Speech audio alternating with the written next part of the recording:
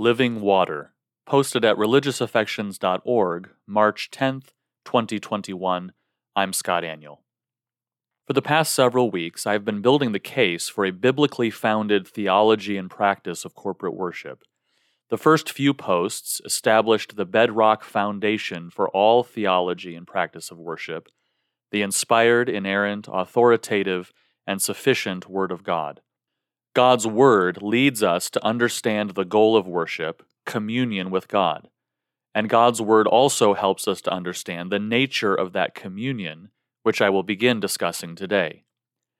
Jesus' encounter with the Samaritan woman in John 4 is a text that helps us to see what we have been discussing, that worship is communion with God. Like with Ephesians 2, the gospel and worship are closely linked. Notice how Jesus uses an image of drinking water to signify the nature of the gospel that he was offering to the woman. A woman from Samaria came to draw water. Jesus said to her, "Give me a drink," for his disciples had gone away into the city to buy food. The Samaritan woman said to him, "How is it that you, a Jew, ask for a drink from me, a woman of Samaria? For Jews have no dealings with Samaritans." Remember the distinction we saw from Ephesians 2 between the clean and unclean, between the circumcised and the uncircumcised, between those able to draw near and those who are afar off. Those contrasts are illustrated perfectly in this narrative. Here was Jesus, a Jewish male, speaking to a woman of Samaria. That just didn't happen. The relationship between Jews and Samaritans was broken. A deep chasm separated them. Jews would normally take the long trek around Samaria in order to get from the south of Israel to the north, but here is Jesus going straight through, already picturing the kind of restored communion he was bringing, which Ephesians 2 later explains. But now in Christ Jesus, you who once were far off have been brought near by the blood of Christ. For he himself is our peace, who has made us both one and has broken down in his flesh the dividing wall of hostility, by abolishing the law of commandments expressed in ordinances, that he might create in himself one new man in place of the two, so making peace, and might reconcile us both to God in one body through the cross, thereby killing the hostility. And he came and preached peace to you who were far off, and peace to those who were near. For through him we both have access in one Spirit to the Father. So then you are no longer strangers and aliens, but you are fellow citizens with the saints and members of the household of God. And then notice how he directs the conversation with this Samaritan woman. Verse 10, Jesus answered her, "If you knew the gift of God and who it is who is saying to you, 'Give me to drink,' you would have asked him, and he would have given you living water." The woman said to him, "Sir, you have nothing to draw water with, and the well is deep. Where do you get that living water? Are you greater than our father Jacob? He gave us the well and drank from it himself, as did his sons and his livestock." Jesus said to her, "Everyone who drinks of this water will be thirsty again.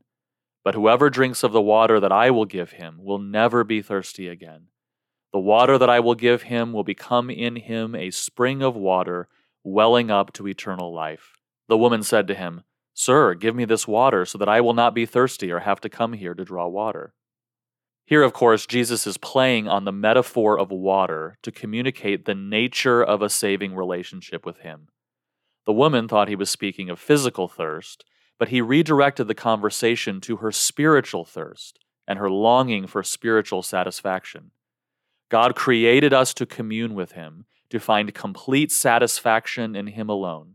The very nature of sin is rejecting God as the true source of satisfaction and looking to other sources.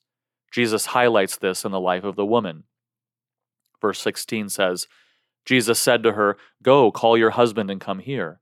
The woman answered him, "I have no husband." Jesus said to her, "You are right in saying, 'I have no husband,' for you have had 5 husbands, and the one you now have is not your husband. What you have said is true."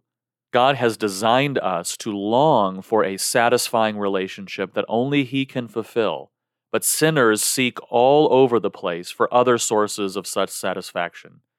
This woman had gone through 5 husbands looking for a relationship that would satisfy that longing. Others looked to material possessions or influence or success or other earthly relationships to satisfy the longing that only a relationship with God can satisfy. As Jeremiah said, "For my people have committed 2 evils.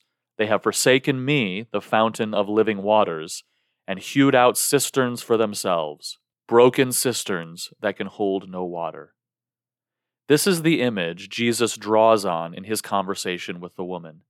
He offers her living water, that is, a source of refreshment and satisfaction that will never run dry, a spring of water welling up to eternal life. Jesus would later say in John 6:35, "I am the bread of life. Whoever comes to me shall not hunger, and whoever believes in me shall never thirst." "If anyone thirsts," he called out to the people in John 7:35, "let him come to me and drink."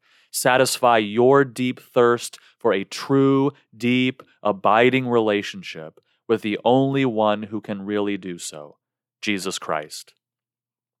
So here again, Jesus is portraying the goal of the gospel as one of deeply satisfying relationship of communion with God. Yes, the gospel frees us from the penalty of sin and secures us a home in heaven, but it accomplishes far more than that. The gospel restores fellowship with God and renews our hearts to find satisfaction in Him above all else. You can read this post at religiousaffections.org.